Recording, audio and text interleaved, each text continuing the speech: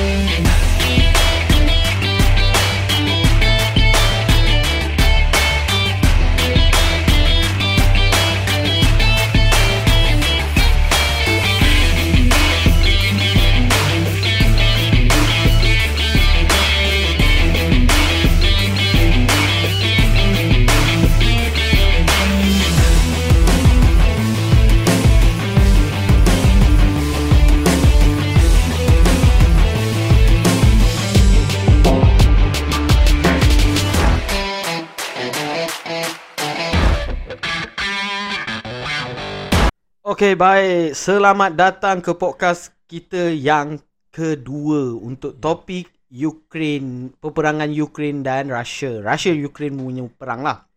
Okey. Ya, sebab tajuk tu sekarang kita buat memang in the middle of it lah. In the middle of it lah. Okey, baik. Bila kita bercerita pasal peperangan lah, kita tak boleh lari bercerita daripada kekuatan ketenteraan lah. So dekat sini aku ada argument sikit dengan Hilman lah. Aku berpendapat yang Russia sebenarnya dia flexing dia punya power je. So dia tak letak the main military punya ni. Tapi Hilman ada pandangan berbeza lah. So first of all, Hilman, apa pendapat kau tentang tentera Russia di Ukraine? Aku sebelum aku cerita satu lah. Aku rasa aku nak cerita sana lah.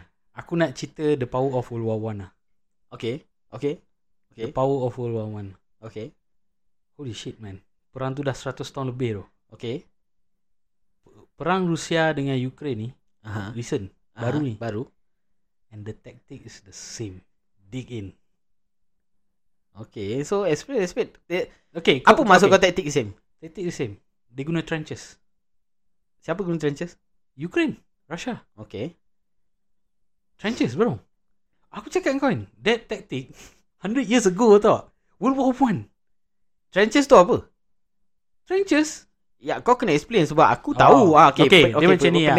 Untuk pendengar, dia berkubu lah. Maksudnya kau gali tanah. Okay. Lepas tu kau buat ada, kalau dalam term dia parapet lah, apalah, macam-macam lah. Okay. Ada apa tempat kau nak letak senapan kau, tempat shooting. Lepas tu kau ada tempat kau tidur, tempat kau rehat. Lepas tu ada machine gun punya post. Dude, that's World War I bro. Okay.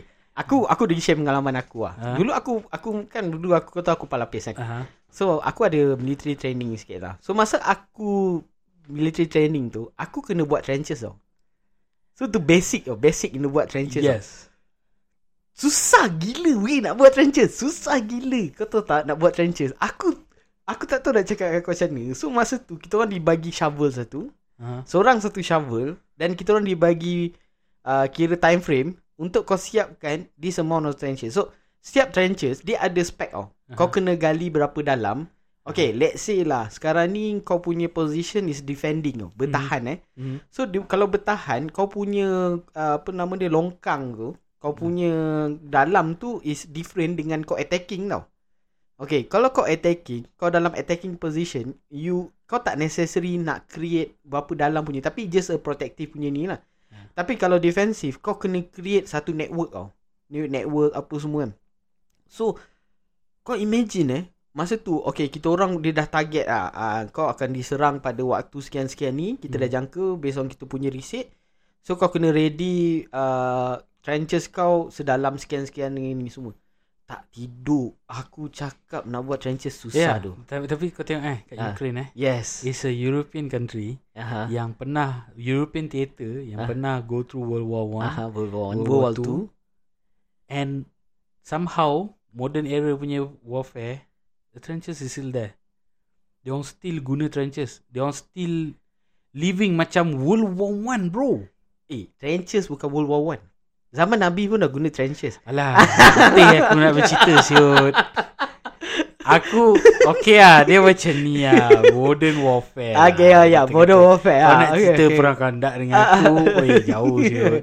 Tapi dia macam betul lah kau cakap. Tapi dia macam ni lah. Dia kalau kita cakap pasal zaman Nabi dulu, satu attack, satu bertahan. Yes. Yang ni deadlock, bertahan. Sebelum dia orang jadi perang macam sekarang ni lah. Yes. Aku rasa aku sangat impress lah. Aku impress gila babi lah. The function of trenches macam kau cakap tadi, kubu yang longkang dalam tu dia bukan hanya sebagai satu tempat untuk engkau berlindung daripada peluru. Okay. Dia juga adalah satu tempat di mana kau nak buat satu strategic move. Yeah. Yes, strategic movement yang di mana kau, okay, let's say trenches ni tadi, dia boleh create satu apa ni nama dia? Macam situation di mana yang kau sekarang tengah kawal that area. Yes, betul. Kata kawal that area. Jadi bila sebelum perang ni berlaku kan, bila aku tengok trenches kan, aku memang fan gila World War I lah. Ya. Sebab kau memang fan World War I. Aku memang fan gila. Aku rasa aku ada beratus gila buku pasal trenches lah. Walaupun aku dah tahu benda tu, aku dah faham benda tu, aku still nak tengok lagi kan. Sebab kadang-kadang ada setengah buku, dia ada gambar yang gedek gambar lain tak ada kan. Aku macam, bila aku tengok balik dia orang buat trenches tu, aku cakap exactly the same bro. Exactly the same. Tak ada beza. Dia punya cara dia letak kayu, cara dia letak papan dan semuanya. Dude, kita balik kepada zaman dulu tu sebenarnya. Aku, in a way, aku sebenarnya tak nampak. Aku, yalah kau cakap mungkin trenches tu, tapi bagi aku trenches ni tak adalah perubahan dia ni sangat tau. Kau faham tak? Yeah. Tapi kau tahu tak sebab apa punca yang kita dah tak dengar lagi pasal trenches ni dekat Ukraine? Tak tahu? Tank. Itu okay. Sama macam World War I. Oh, okay. Kenapa World War I towards the end of the war kan, World War I, kenapa Jerman menyerah kalah? Sebab British come up with the tank. Yes. Jerman try nak come up with the tank, tapi dia tak sukses lah. Yes. Kau kena tahu tau, kelemahan trenches ialah tank. Yes. Kelemahan trenches ialah tank. Sebab kau boleh move forward kau punya military ke depan tanpa any danger lah. Bila kau dah hantar military kau ke depan, tactical lah. Okay, salah satu sebab kenapa European lah. Kita jangan cerita US ke apa. Kita cerita European country. Diorang punya military, diorang akan fokus kepada tank. Sama. Sebab benda ni lah. Diorang dah belajar dari dulu. Diorang dah tahu history. Dia rasa. Tapi bila kita cerita soal ni kan, aku balik pada soalan kau tadi pendapat aku Russia is not ready for World War. Aku different World War ke ataupun Ukraine War? World War. Aku tak rasa dia ready. In a military strength, aku tak rasa Russia ready. Aku pula, aku cakap kat kau. Okay, aku bagi kau example Aku bagi kau example. Satu, Javelin system works, and law works, Bayakta works, and most of this thing cheaper dan apa yang Rusia ada adalah tank. Tank tu sangat mahal. And then secondly, tactical. Okay, kenapa military column bergerak waktu pagi? Why? Sebab dia tak ada teknologi navigation dalam waktu malam. Banyak. Jap. Okay. Dia tak ada navigation bergerak waktu malam. Konvoi bergerak waktu malam. Sebab tu kalau kau tengok perang kat Rusia, dia punya kalau kebanyakan gambar yang ada adalah gambar jalan yang lurus penuh dengan tank yang meletup kan. Kenapa benda tu jadi? Kenapa benda tu tak jadi waktu US serang Iraq dengan Afghanistan? Sebab dia bergerak waktu malam. Kau tak boleh nak tembak benda tu kalau kau tak nampak. Kau tak boleh tembak. Jadi sekarang ni dia kelemahan dekat situ. That is the obvious kelemahan yang berlaku. Doktrin contoh kan, kalau kau rasa kau military yang well equipped, engkau akan cuba sedaya upaya untuk tak banyak bagi korban tau. Okay. And then lepas tu kau punya supply tu cepat sampai. Kau pernah tengok waktu Jerman nak serang Poland, nak serang European country. Yes. The support betul-betul belakang attack. Okay, aku ada a different view on that lah. Sebab bagi aku pula, peperangan dekat Ukraine ni, dia bukan adalah satu peperangan yang Russia nak menang. Kau faham tak? Russia, dia tak nak menang pun perang. Dia sebab dia tahu kalau dia menang, there's nothing for dia punya country. Dia nak peperangan di Rusia, di Ukraine ni, just to show dekat US and ada power, NATO power keliling tu yang you don't mess with us. Aku boleh kucak-kacirkan negara ni dengan hanya hantar kira kata tim aku yang keempat lah. Bukan tim aku yang first atau second atau third tau. Aku hantar tim aku yang keempat. Aku still boleh kawal Kiev dari luar. Kau faham tak? Tapi macam ni lah, dia tak dapat conquer Kiev. Dia macam ni. Dia ada certain part yang dia boleh conquer. Yes. Sebab kita kan tahu military bukannya dia boleh fokus kat tempat tu, dia nak protect all out. Yes, dia tak.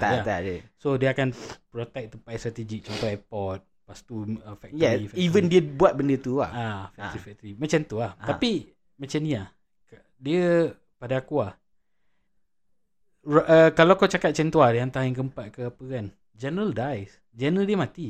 Dia punya higher up officer mati.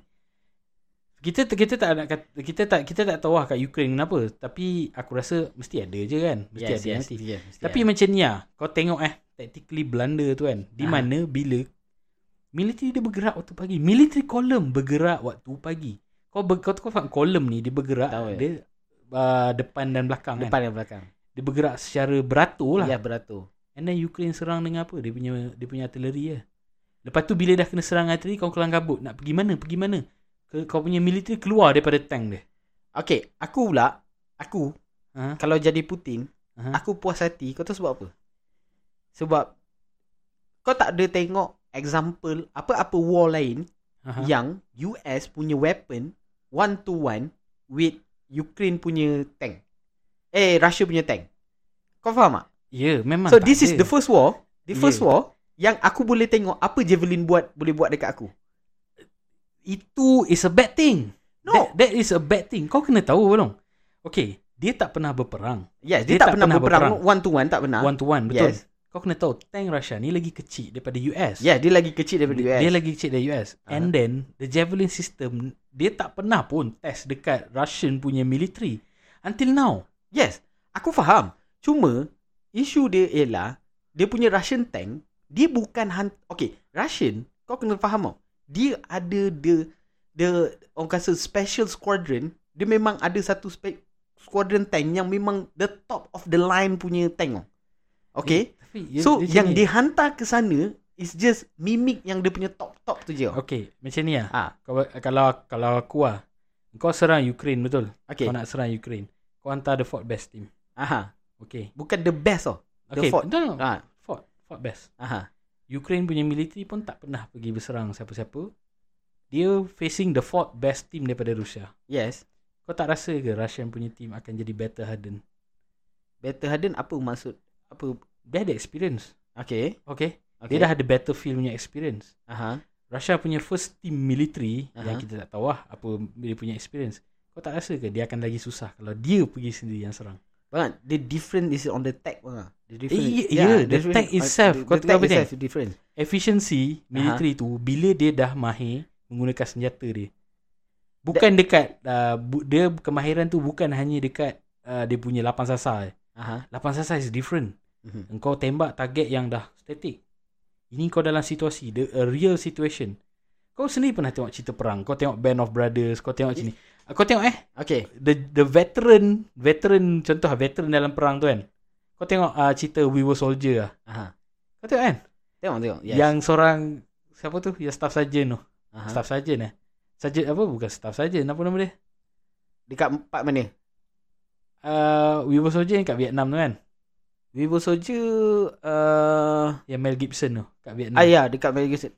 Yang dia cakap pasal if any one of you call me grandpa, I'll shoot you. Kau tahu tak? Kenapa dia macam tu? Sebab Mamat tu battle hardened. Dia dah pernah perang kat Jerman. Dia pernah perang kat Korea. Jadi Vietnam tu pada dia piece of cake lah. So sama situasi dia dengan kat Russia. Bila kau kata kau hantar the fourth best team, tentera aku battle hardened lah. So lepas ni kalau military aku nampak tentera mati, aku tak mental lah. Tahu. Okay. Aku pula, bagi aku sekarang ni, bila orang cakap, macam kau cakap sekarang ni, Russia tak prepare untuk, Russia is not the big military power because of... Dia still a big military power. Aku faham. Tapi tactically, apa yang dia buat ni adalah a suicide mission lah. But dia dah tukar general, kau kena faham. The level is sampai dia tukar general. Dia pecat general lama, dia lantik general baru. Okay. Ni satu info yang aku rasa susah nak jumpa, tapi kau kena tengok Ada orang, ini report.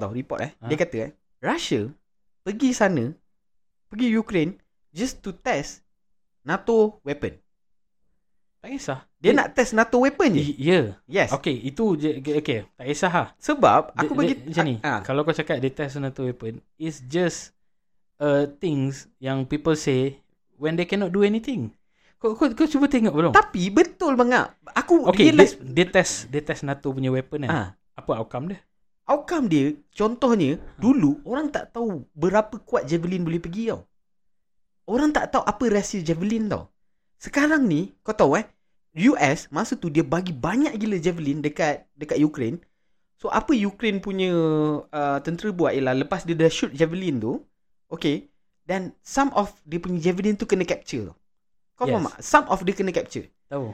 So, lepas US tahu, US automatically tak bagi dah javelin. Kau faham tak? US tak bagi dah javelin. Dia kata, our javelin is too expensive lah, apa semualah. Lagi satu. Memang expensive lah. Yes, Ukraine gila-gila minta ada satu radar system yang kau tahu tak? Yang Israel ada tu yang dia... Iron Dome. Macam Iron Dome punya style tu kan. Dia memang minta benda tu. Tapi US cakap, sebabkan javelin punya case, US kata aku tak boleh bagi kau. But in a way, sebenarnya, kalaulah, okay, Ukraine, kau tahu tak Turki beli satu sistem daripada US, daripada Russia tu. Oh ya, ada satu roket tu. Dia beli that surface to surface untuk detect lah dekat atas radar punya sistem lah. One of the advanced radar system yang Turki beli dekat Russia tu. So kan US marah. US kata kenapa kau beli kat ni? Sebab tentera Turki dah tahu tau. Dia dah tahu dia punya advantage tu tau. Tetapi sekarang ni Russia, dia nak advancekan dia punya team. Dia nak tahu all the good thing of US punya tentera punya ni tau. So benda-benda ni yang aku nampak gila-gila lah. Even dekat atas kita tengok dekat atas on area level, dekat atas semua drone US yang ada kat atas, semua Russia boleh detect. Faham tak? Aku tak nak go through tu sebab pada aku tu dah terlalu spesifik lah. Tak sebab macam okay, kalau kau tengok pun kan, okay, there are level of knowledge yang kita tak tahu. Yeah, okay. Kita rasa that's true lah. Tapi sebenarnya ada macam kerja aku pun dia cakap ada informational gap tu. Yes, there's a lot. So jadi dekat situ kan, orang dari situ dah mulanya spekulasi. Yes, spekulasi. Tapi kalau kita bercerita pasal Ukraine dengan Rusia ni, aku rasa kalau Russia kata dia hantar fourth best team, aku rasa you are playing the most stupidest game yang available dalam war punya tactical lah. Okay. Kalau kau nak hantar 4 team dekat Georgia dulu, go ahead. Sebab kau boleh. Georgia small 2-3 hari. country. Ya. Kau Georgia lagi boleh. satu berapa hari je dia dah letak dah ni dah. It's a good thing. And then kau kena tahu, dekat waktu dia perang kat Georgia dulu, dia punya the biggest flaw yang Russia punya military nampak adalah body armor. Betul, ni memang ni betul Aku dah tengok dia punya, aku tengok dia punya dokumentari Russia punya military waktu dia perang kat Georgia, dia tak ada military armor, sampaikan military dia bila dia dapat bunuh Georgian punya military, dia akan ambil dia punya body armor tu pakai. Kau faham tak? Yes. To that point. Sebab Russian tak ada capability tau. Dia tak ada capability. Jadi bila tengok kat Ukraine ni pula, the biggest flaw yang aku nampak adalah, dude, kau tak ada night vision ke? Kau tak ada ni ke? Sebab kau punya column bergerak waktu pagi, bro. Bab tu aku boleh cakap yang okay, kau tak boleh tolak yang US punya technology is too advanced. Sebab US dah banyak masuk perang tau. Dia dah banyak masuk perang. And then dia punya expenditure, kau tengok compare to other country, nombor 2 pun aku rasa kalau kau combine dengan nombor 3 pun tak sama macam dia. Yes. So aku tak pelik lah kalau Ukraine boleh dapat all the NATO weapon yang kita boleh kata macam high level punya ni lah. Tapi aku pula nampak Russia need to work something Yeah. Dia punya military have to work something In a way. Dia punya dia sebab dia ada vision tau. Aku lupa aku tengok kat mana itu. Dia macam ada vision tau. Dia nak upgrade dia punya military.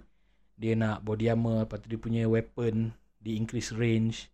Sebab yalah US pun tengah berebut kontrak, lawan kontrak untuk weapon baru. Sebab ni dah tak pakai M4, dah tak pakai dah. Dia nak pakai weapon system yang baru. Weapon, dia punya rifle nak baru rifle dia nak tukar yang baru. US, lepas tu Russia pun dah upgrade AK dia dah jadi AK yang bukan AK dah kalau kau tengok dah berapa AK dah. Dah AK yang kita kenal AK-47 daripada Counter Strike je. Aku rasa tu dah tak boleh panggil dah AK. Tak boleh pakai AK lah. Dia dah gila-gila. Tapi dia punya sistem tu works lah. Lepas tu dia punya body armor, dia nak letak body armor. Lepas tu night vision. Aku pun bila fikir balik kan, kalau military column kau bergerak waktu pagi and then kau bergerak dekat jalan, it's not military lah. Macam susah lah. Sebab kau faham tactical dia kan. Ya, macam okay. Lepas tu satu lagi, kalau kau tengok macam dia punya aku pernah deal dengan Russian punya military lah. Oh, kau pernah deal Aku pernah waktu Navy lah. Dia pernah hantar dia punya dekat Gulf of Guinea, dia punya kapal. Okay. Russia last year lah. Okay. Aku tak nak bagi tahu attack apa, tapi dia ada kat dalam media. Okay. Kau tolong lah cari. Dia ada satu case tu yang Russia military respond. Okay. Dia respond. Dia berjaya selamatkan kapal tu, and Russia was credited with saving that vessel. Okay. And then kapal tu dah tak ada lah kat situ. Since war, dia dah tarik balik semua aset-aset dia, pergi balik tu Sevastopol. Our motherland. Motherland. Aku boleh cakap macam ni lah. Sebab kan respon dia cepat. Aku rasa dia punya commander waktu tu kompeten lah. Aku rasa lah. Aku yakin sebab the military dia terlalu besar. Dia ada banyak commander yang power. Kita tak boleh kata sebab kita tak tahu commander ni until dia been tested tau. Dia been tested. Faham tak? Sebab tak banyak, even kalau Malaysia sendiri pun kau tak tengok lagi, sebab kita kat Malaysia kita never been tested yang gila-gila. Except for Ops Lahad Datu lah. Lahad Datu. Aku rasa Lahad Datu paling besar dengan tapi kalau kau nak cerita pasal waktu Malaysian emergency dulu, waktu too old lah. Too old. Tu pun dengan British, dengan Commonwealth lagi apa semua. Jadi tak boleh kata apa lah. Terlalu lama untuk dibincangkan lah. Tapi sebab kita talk about modern warfare, kita recent untuk Malaysia paling baru sekarang ialah Ops Lahad Datu lah. So aku recently aku tengok Ops Lahad Datu lah. So bila aku tengok Ops Lahad Datu, aku baca balik news lama-lama. So aku rasa masuk Lat Datu jadi, ada banyak ke orang bodoh yang komen tentang Lat Datu yang aku rasa macam Cringe kau memang cringe. Kau tak tahu apa-apa. Aku yang aku tak boleh belah tu kan. Aku ada seorang member dia cakap apa? Kau tengok Malaysia. Kita punya tank pun rosak. Kena hantar pakai lori. Yo bro. Kau nak bawa lori tu daripada camp pergi ke Medan ke? Kau ni bangang ke apa? Kau tahu tak jalan boleh jahanam kalau kau jalan kat atas kita, tu. Kalau Russia nak masuk ke Ukraine, dia nak lalu atas jalan. Bukan kisah dia nak rosakkan jalan dia. Bukan jalan dia. Tapi kalau Lat Datu tu dah nak buat Lat Datu tu, jalan tu dah berjuta. Bukannya perang gila-gila kan. Bukannya perang. Bukannya tak. Mas perang ni seperang lah. Tapi dia tak melibatkan banyak tempat kan. Kau nak bawa tank daripada kau camp, nak merosakkan jalan. Lepas tu kau ni. Lepas tu operasi habis.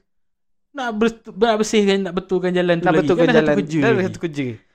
Itu yang aku rasa macam tak boleh brain. Ada satu ni, orang ni dia komen apa tau. Dia kata kan, alah tentera Sulu baru berapa ratus je yang datang. Kenapa kita hantar sampai 7 batalion pergi kat situ kan? Aku cakap dia, engkau memang kau komen kau tak pandai Tak pandai. Sebab ambil contoh, yang pergi sana bukannya semua pergi serang. Bukan pergi berperang tau. Semua ada pergi support team, kau tak kira. Ambil contoh first responder pergi sana bukannya tim perang tau. First responder adalah hospital field tau. Tentera medik tau. Medik yang pergi first tau.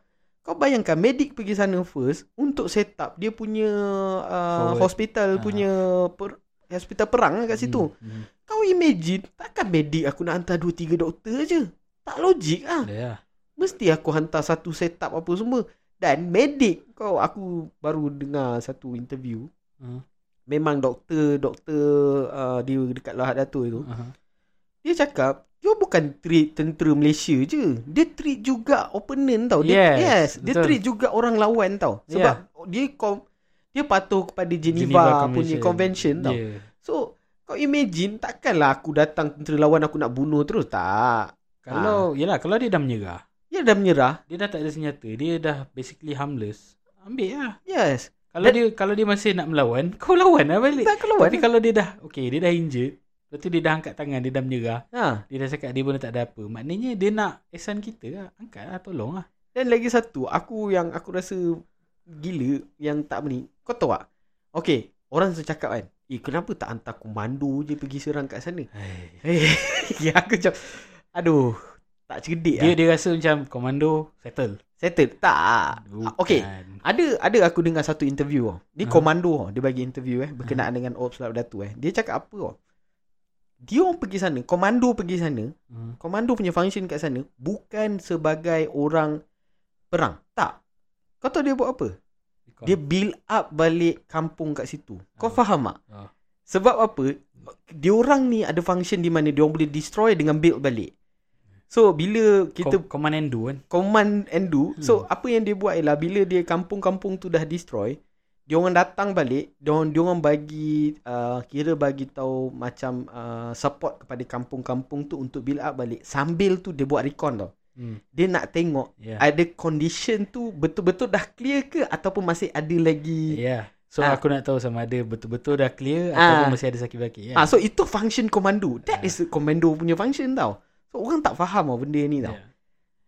Macam kita pun kita tak faham. Tapi yelah sebab kau pernah join military dulu. Kau pernah masuk rotu dulu. Aku duduk dengan kau military. Duduk dengan military.